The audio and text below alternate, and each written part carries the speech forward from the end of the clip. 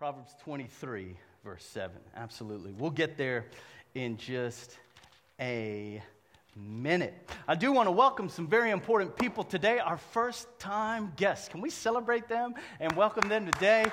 We're so glad that you're here.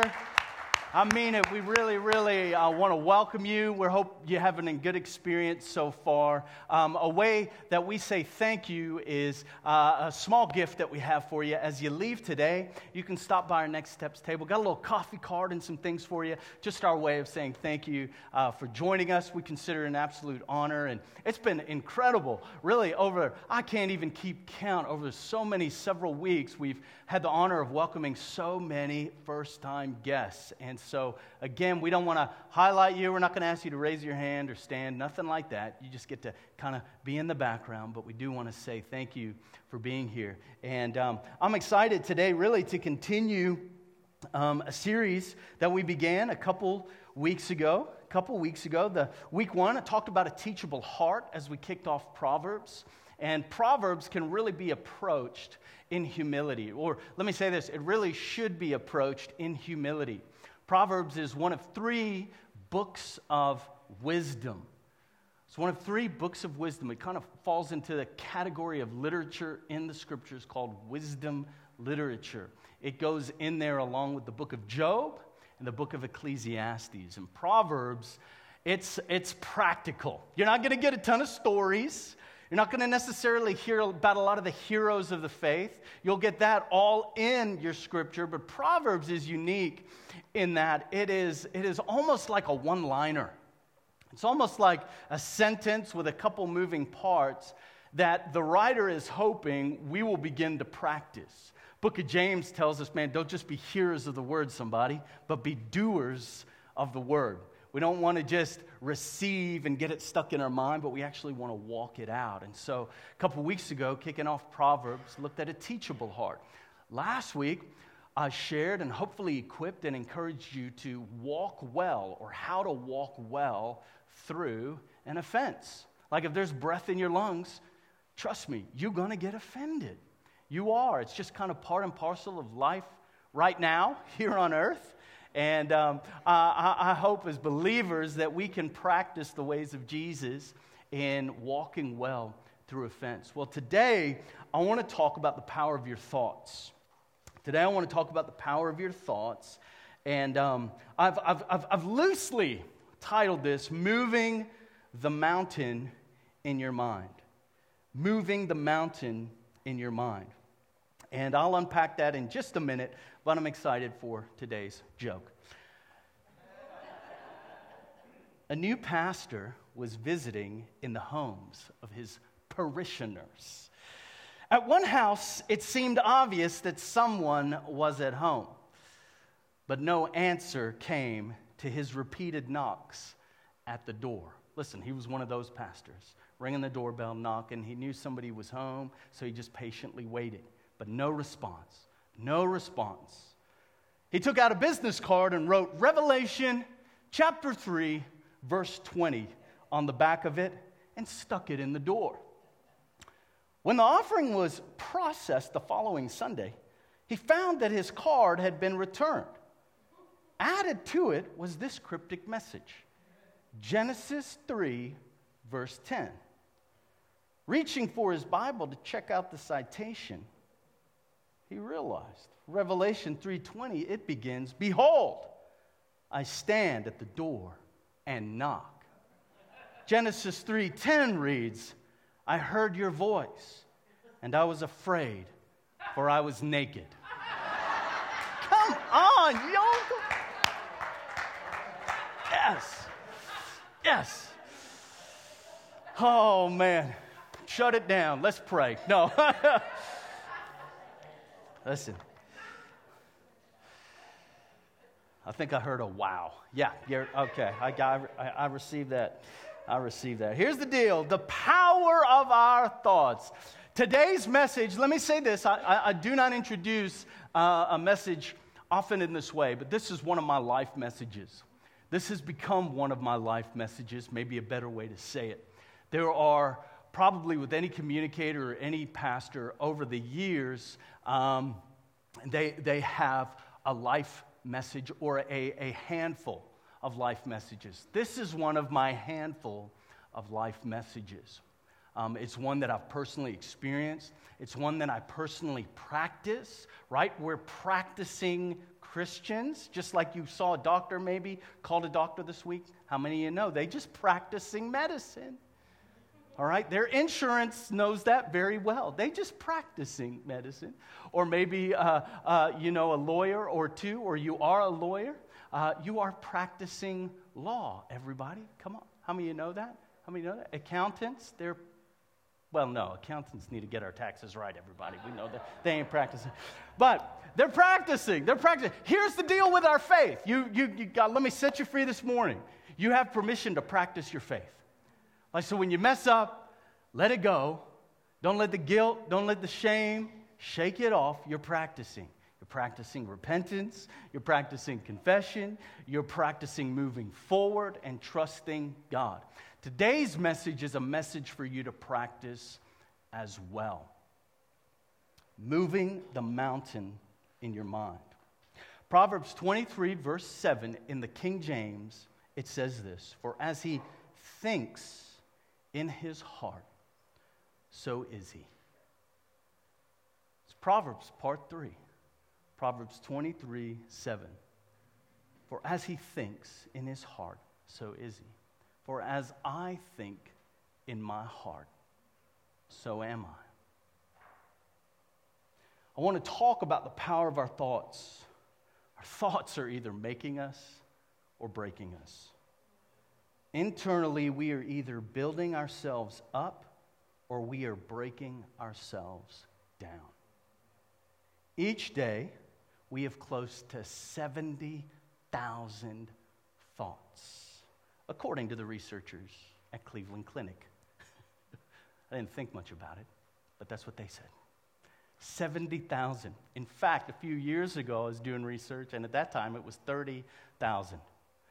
I guess with the incoming of social media and television and so forth, we get more thoughts on the brain. We have more influences popping in to our minds and into our brain. Think about that. 70,000 thoughts you and I, the people around you, are having every single day. My one-liner, if there's a catchphrase that's kind of portable for you today, this is how I'd say it. What we dwell on, we dwell in.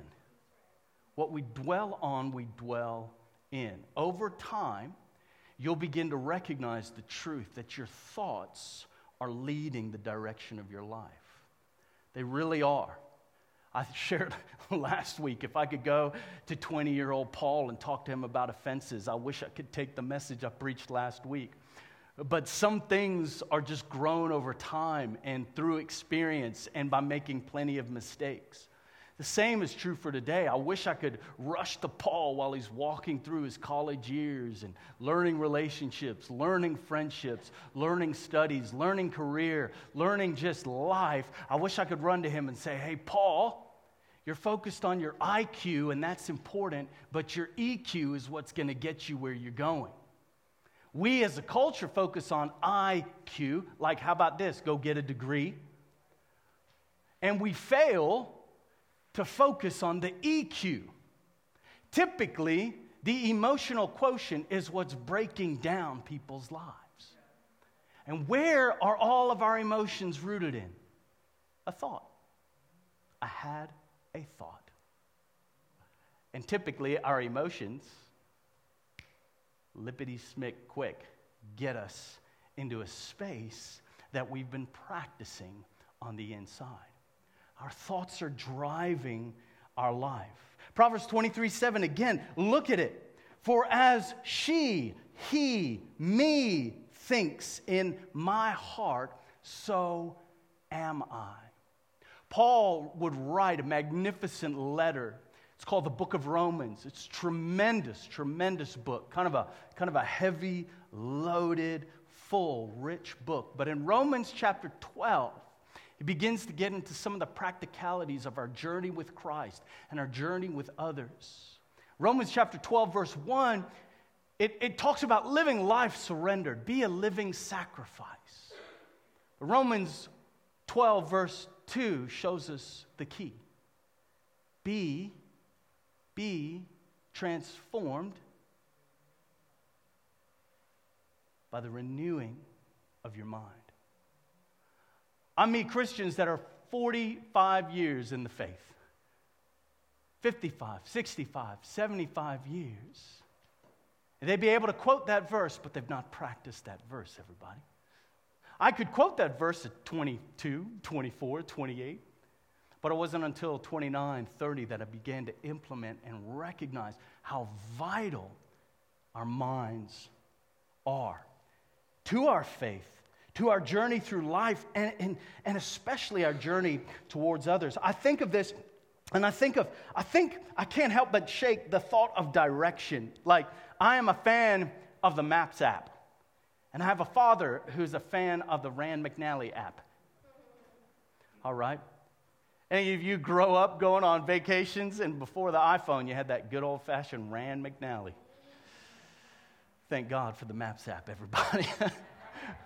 But what I do is, what I do what you do if you ever use it, I just type in the address.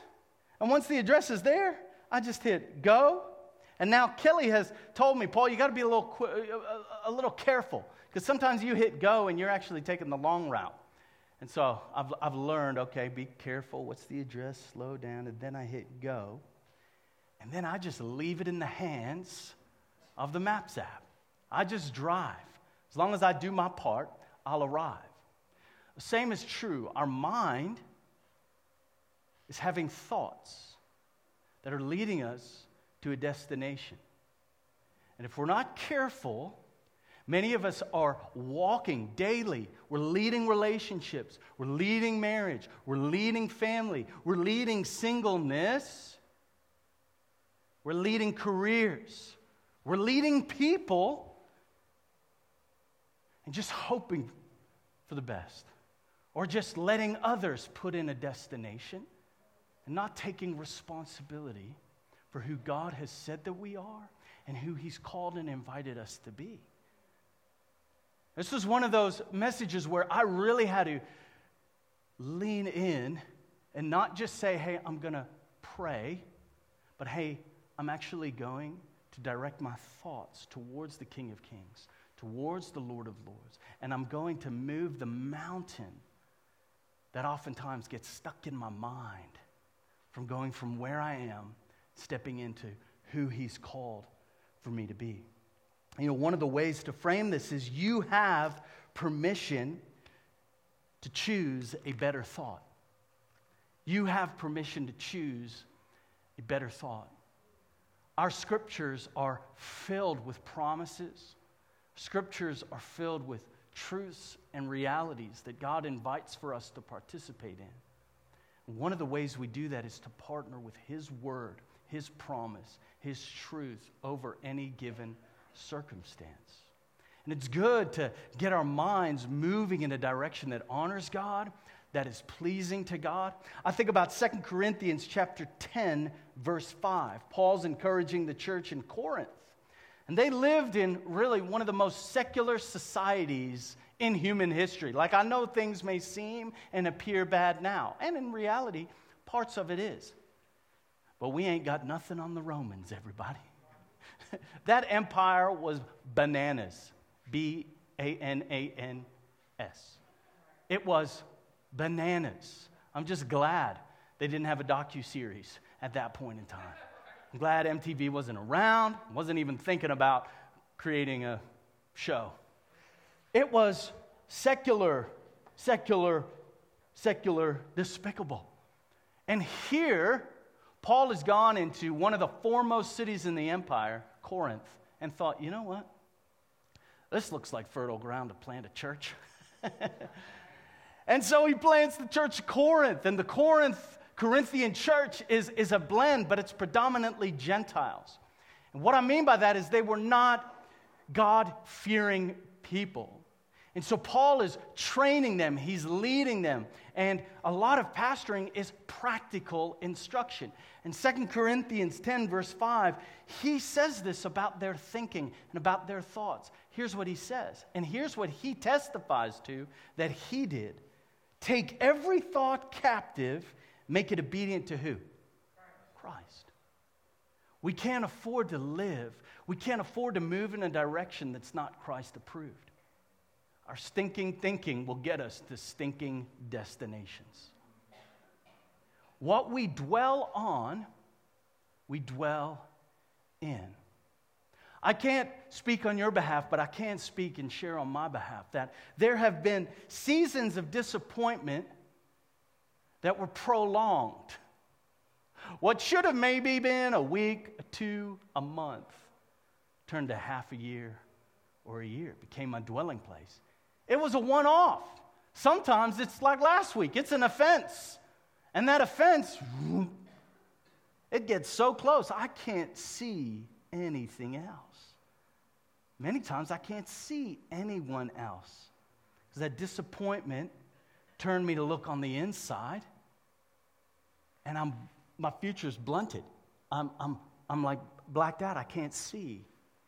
And if we're not careful, a disappointment, which is real, they will happen, and we affirm those, but unhealthily processed, it begins to become a permanent location for the soul. You know you can practice disappointment. Are you aware that you can practice shame? Are you aware that you can actually practice fear and intimidation? You can practice despair. And you can reach a point that you've practiced it so well that every time the enemy or the accuser comes with a thought, it gets lodged in the mind and it causes a reactivity in your life. It starts in the mind. If we're not careful, we can rue. I don't know if you use that word around your home. I'm the only one who does in my home. We can ruminate on a thought. We can meditate on a thought to such an extent that we're just dwelling on it and dwelling on it and dwelling on it and dwelling on it that we land up reaching a place where the very pastures we're in are nothing but disappointment, nothing but cynicism. Cynicism, you don't arrive there day one. Usually starts out with some good old-fashioned sarcasm,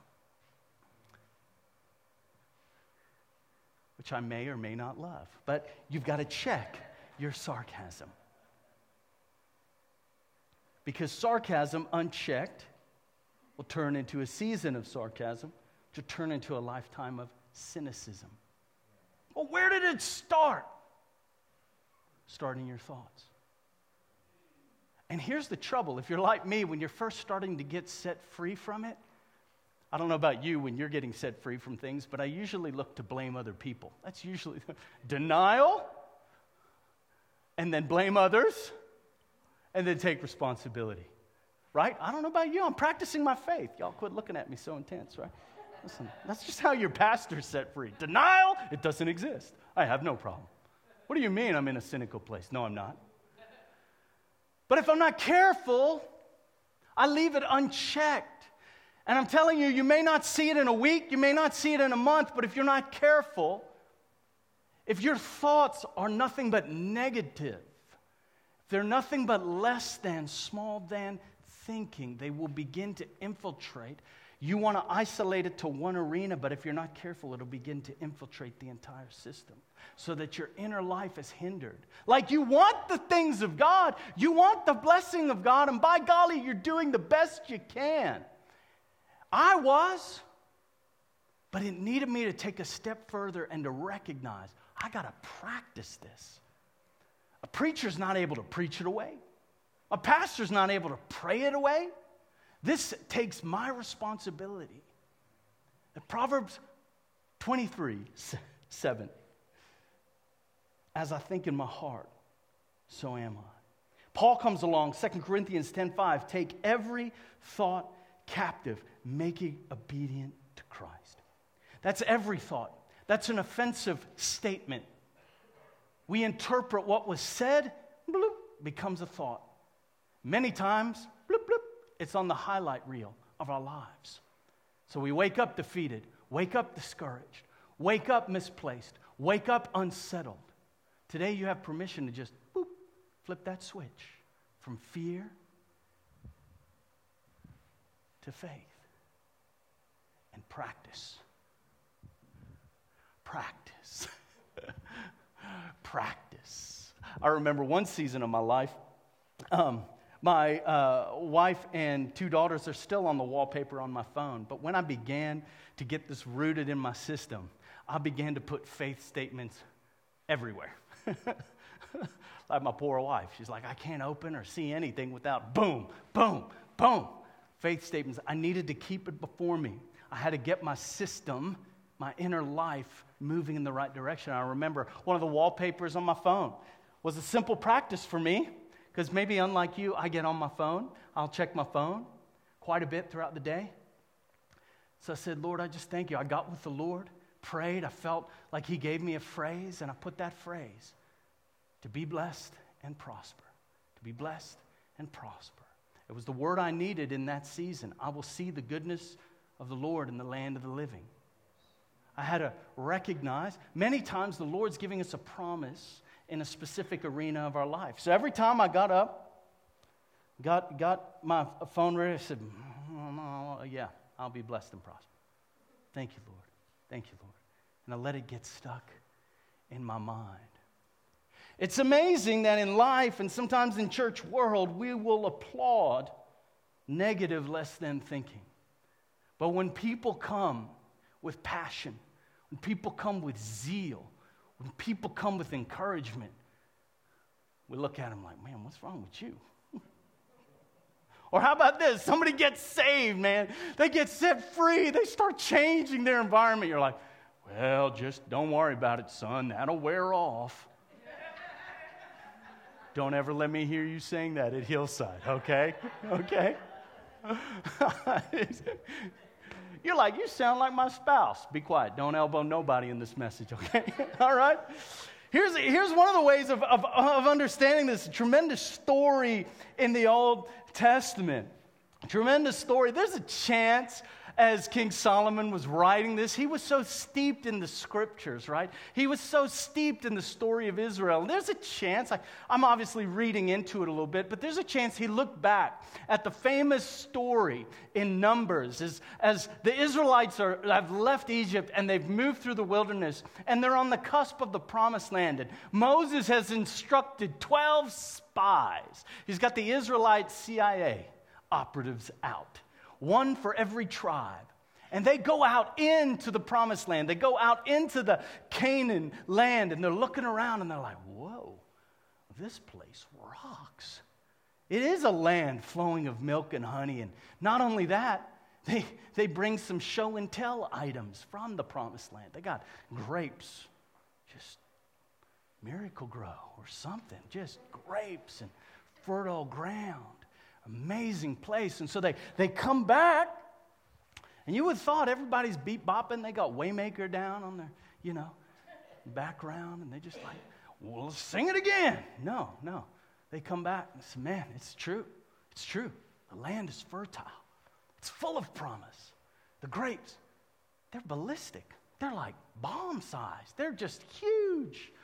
Man, it's amazing. 10 of them. Here's the report. But,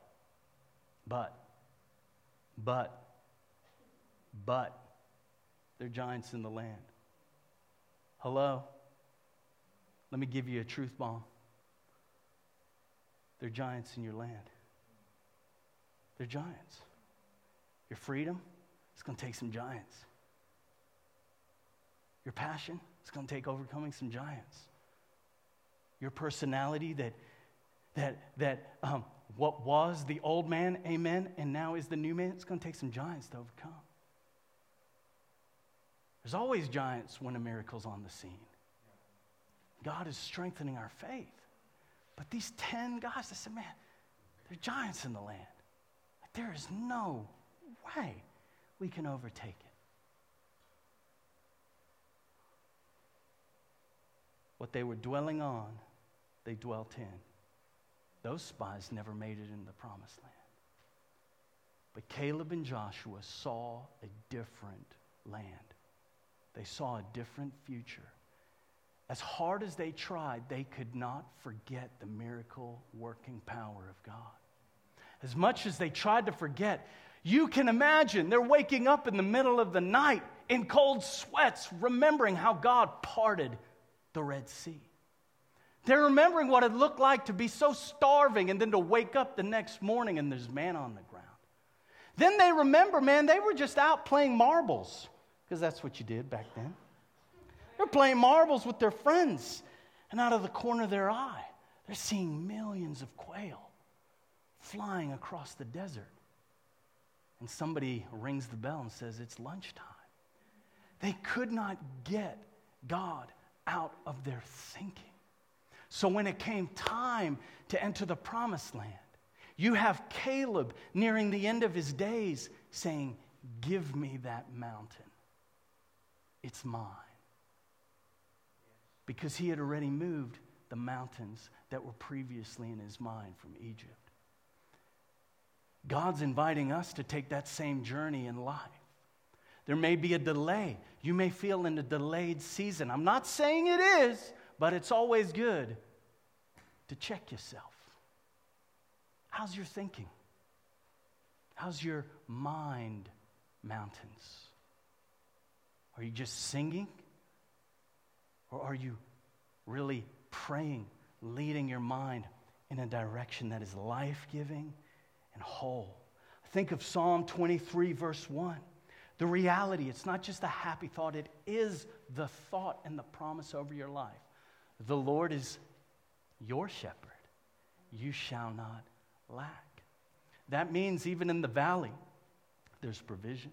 There's everything you need. On the hillside, there's provision. There's everything you need. In the mountain, there's provision. There's everything you need. I don't mean just provision financially. I mean provision emotionally. Provision spiritually. Provision friendship-wise, relationally. So often, we are devaluing ourselves. And let's be honest, we've had critics along the way. We've had sometimes in our family of origin, man, nobody told us we could be who God's called for us to be. Nobody opened some doors for us to dream. It was always, man, you'll never amount to anything. You're nothing. What do you bring to the table? It was cynicism, sarcasm, fear, doubt. And here God is inviting you to think his thoughts. You know what Isaiah says? What? My thoughts are not your thoughts. My thoughts are higher. There's an invitation for us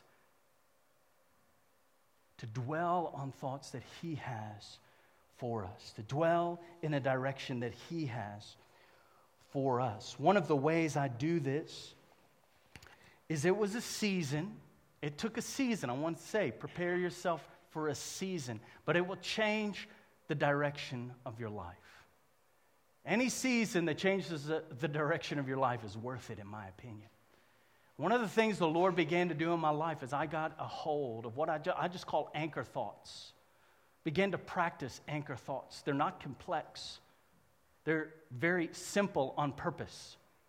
So I can memorize them, so I can be aware of them. And when situations arise, they become my first thought because they're my anchor thoughts. You're familiar with anchors? Anchors are what? They're pretty small, aren't they?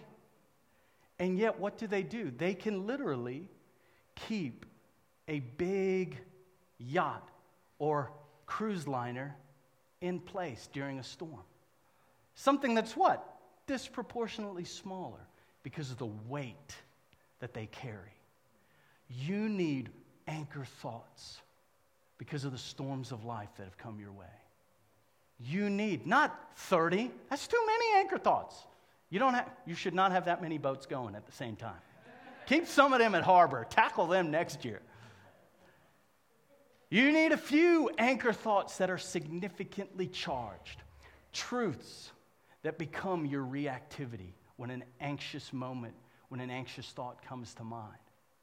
And what you do is you take that anchor thought and you play it on repeat, on repeat, on repeat, on repeat, on repeat. Anchor thoughts like God loves me. Like we say that a lot. We say that a lot. Do you know, have you tasted and seen the depths, the height, the width of God's love for you? Mine was a little back and forth. At first it was, God loves me. I'm aware of that. Great. Then it became, God loves me when I mess up. Like that's a big lesson, y'all. Some of you may not know that lesson. What that means is when the voice of shame, when the voice of accusation, when the whispers of the enemy come, we temporarily get consumed by those thoughts. I'll never rise above my failure. There's no other way I can live. There's no other purpose. I am nothing but a worm. I'm so terrible. Oh my gosh, God could never love me, right? Wrong. Your anchor thought can hold you saying, God loves me. While I was yet a sinner, Christ died for me. Greater the plans he has over my life. What he started within me, he'll be faithful to complete. Despite the whisper of the enemy, God's voice is louder. His blood speaks a better word. You can take that. Book of Hebrews, boom. Philippians, boom. Psalm 139, boom. Jeremiah 29, boom. Just in those few thoughts. But I can't project them upon you. Trust me, I've tried. You have to partner with God's word over your life. Like, shoot straight with yourself. Get yourself in the mirror. Say, Paul, how long are you going to let shame dictate your life? How long are you going to devalue who God's called for you to be? How long are you going to keep delaying the passion, the purpose, the future he's called you into? It's all part of coming to grips with our thinking. I think there's so much power in familiarizing ourselves with Scripture. There's so much truth with the stories of Scripture. There's almost nothing I encounter in life that I can't go, beepity boop. That's from Genesis. That's in Exodus. That's in 1st and 2nd Kings. That's in Judges. Judges alone, man, it's got the story of Gideon in it. That alone is worth the price of a Bible, somebody. Angel armies of the Lord, the head captain comes to visit Gideon. You want to talk about the opposite of anchor thoughts? Take the story of Gideon. The angel of the Lord comes and says, "Hello, mighty man of valor." Gideon's response, "Me? Who? Me? Think you have things, you've got your wires crossed. I'm the least of the least clan of Israel." Angel checks. He says, "No, you're the one." And God has to get him on a whole journey of moving from who he thought he was to who God says that he is. That's the beauty of the journey you and I are on. Taking every thought captive. For me, the most pivotal piece of that entire verse, 2 Corinthians 10:5, every. Not Sunday morning thoughts. Not when the wind's at my back thoughts. Not when Way FM just happened to hit the best worship songs 3 in a row. Not with the bonus. Not with the blessing. But in the valley.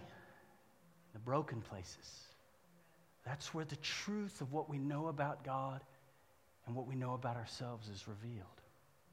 And it's in that place that I believe God is inviting us to capture every thought and make it obedient to Christ. There's no reason to follow the winds of the whispers of the accuser over your life. And that's too big of a promise, but I make a promise as best as I can. That at Hillside, we'll be a church that silences the voice of the enemy over your life. We'll be a church not to see who you were by who you were, but who you are by who God says that you are. Like, you can make a mistake, grace. You can have problems, patience. You can offend me, I'll forgive you 490 times, but don't cross me that extra time. That's biblical math, by the way. I'm just kidding. But I long, Kelly and I always, 8 years ago when we started Hillside, we long to be a place that speaks life. But one thing I've learned is that my words, they come after my thoughts. And so I've practiced, Lord, give me the mind of Christ. Give me the mind of Christ for every person I encounter. Don't let me look at them to consume, but how can I contribute? And I'll be honest, I have to practice this at the beginning of the day. I can't let my day get ahead of me. I've got to zero in at the beginning of every day. Lord, I thank you that I'll be blessed and prosper. I thank you that there's provision. God, I thank you that there's grace. I thank you that there's peace. I thank you that there's miracles. God, I thank you that your Spirit is with me, walking with me. You made a promise, and I'm taking it for granted, that you never leave me, you never forsake me. Help me to help somebody else. Lord, where there's doubt, let me cast faith. Where there's fear, let me cast peace. Where there's lack, let me be generous. Where there's hate, let me speak love. Where there's unrest and anxiety, let me be a voice of peace. Here's the kicker. You're called to that too. In your workplaces, in your environments, in your families, your marriages, in your parenting with your children. Let them see Christ, amen? But in order for them to see Christ, we've got to win the battles that take place in here. What we dwell on, we dwell in. Proverbs 23:7. As we think in our heart, so are we. Amen. Let's close. Thank you, Father, for your word. Thank you for the truth of who you are. And God, thank you for the truth of whose we are. That we are your beloved. God, that we have been set apart with a vision and a future. And I thank you, God, that your word promises that mercy and goodness will follow us all the days of our life. And Lord, your scriptures indicate, they reveal that it was written by a broken king, a man with regrets and failures, a man who did not have all the I's dotted and all the T's crossed. But Lord, one thing he got right. He wrote down in Psalm 16, verse 8, I have set the Lord always before me. He is at my right hand. Therefore, I shall not be shaken. Lord, let that be the testament and the promise in and through our life, that we set